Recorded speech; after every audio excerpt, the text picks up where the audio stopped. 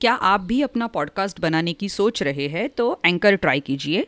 ये फ्री है। इसमें कई सारे ऐसे टूल्स हैं जो आपको अपने फ़ोन पर और कंप्यूटर पर रिकॉर्ड और एडिट करने की फैसिलिटी देते हैं। आप अपने पॉडकास्ट को डिस्ट्रीब्यूट भी कर सकते हैं जिससे इसे स्पॉटिफाई और दूसरे प्लेटफॉर्म्स पर सुना जा सके। डाउनलोड कीजिए फ्री एंकर ऐप या विजिट कीजिए anchor.fm। एरवावी चलो चलो कहानी सुनने चले। सब तैयार? एक दो तीन। एक चतुर खरगोश ने अपने मित्र कछुए की मदद की। इस प्यारी सी लोक कथा में सुनिए कि कैसे दोनों ने सियार को उल्लू बनाया। कहानी का शीर्षक है सियार की हार। लेखक सौरा राइटर्स ग्रुप। चित्र बनाए हैं प्रदीप कुमार साहू। हिंदी में अनुवाद किया है अमृत मिश्रा और राजेश खर। ये प्रथम बुक्स प्रकाशन की पेशकश है। मरंडा के हरे भरे जंगल में बहुत सी धाराएं थी। कुछ धूप छाव वाले तालाबों में मिल जाती थी जहां छोटे जानवर आकर प्यास बुझाते थे। कुछ बड़ी बड़ी नदियां थी जिनमें मगरमच्छ भी पाए जाते थे। एक खरगोश और कछुआ मरंडा जंगल के एक छोटे तालाब के पास रहते थे। दोनों पक्के दोस्त थे।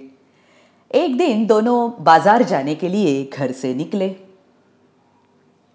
अचानक ही एक सियार ने उनका रास्ता रोक लिया। ये कहां से आ टपका? उसका भयानक चेहरा देखकर खरगोश चिल्लाया, भागो भागो, और झट वहां से भाग निकला।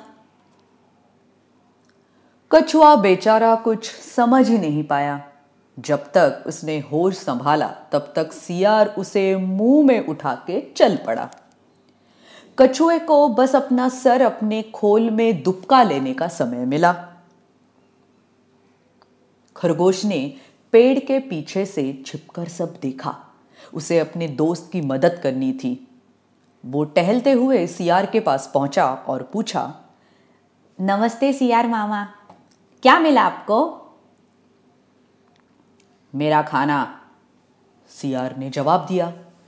अच्छा तो ये बात है, खरगोश बोला। मैंने तो इसे बहुत पहले देख लिया था, पर ये मेरे लिए बहुत कड़ा था। मुझे लगता है आपको इसे कुछ देर पानी में छोड़ देना चाहिए।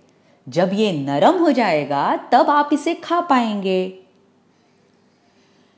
सियार को खरगोश का सुझाव ठीक लगा क्योंकि कछुए का खोल तो सच में बहुत कड़ा था।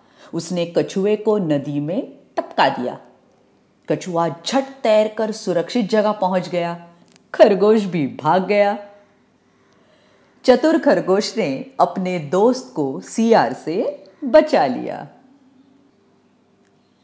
कैसी लगी कहानी बच्चों? छोटी सी सीधी साधी सी कहानी थी ना। अब थोड़ा सा ये कहानी और ये किताब के बारे में। प्रथम बुक्स और इग्नस ईआरजी ने बर्नार्ड फॉन लियर फाउंडेशन के सहयोग से ओडिशा की 4 भाषाओं मुंडा, कुई, सौरा और जुआंग में बच्चों के लिए पहली 10 पुस्तकों को तैयार किया है। कहानियों का लेखन और उसका चित्रांकन इन्हीं भाषाओं के लेखकों और चित्रकारों ने कार्यशालाओं की एक श्रृंखला में किया, जिसे हम वर्कशॉप कहते हैं। इन पुस्तकों की श्रृंखला को इन्होंने नाम दिया है आदि कहानी। मुख्य धारा में पर्याप्त स्थान ना मिलने वाली संस्कृतियों को एक आवाज देने का ये एक महत्वपूर्ण पहला कदम है। ओडिशा की ये जो सौरा भाषा है, ये ओडिशा के गंजाम, गजपति और रायगढ़ जिलों में 3 लाख से अधिक लोगों की भाषा है। और सौरा भित्ति चित्रों ने देश भर के कला प्रेमियों का ध्यान आकर्षित किया है। अगर आप ऐसी ही और बहुत सारी लोक कथा सुनना चाहते हैं तो ज़रूर आइएगा www.booksthatspeak.com पर। धन्यवाद। एरवावी एरवावी।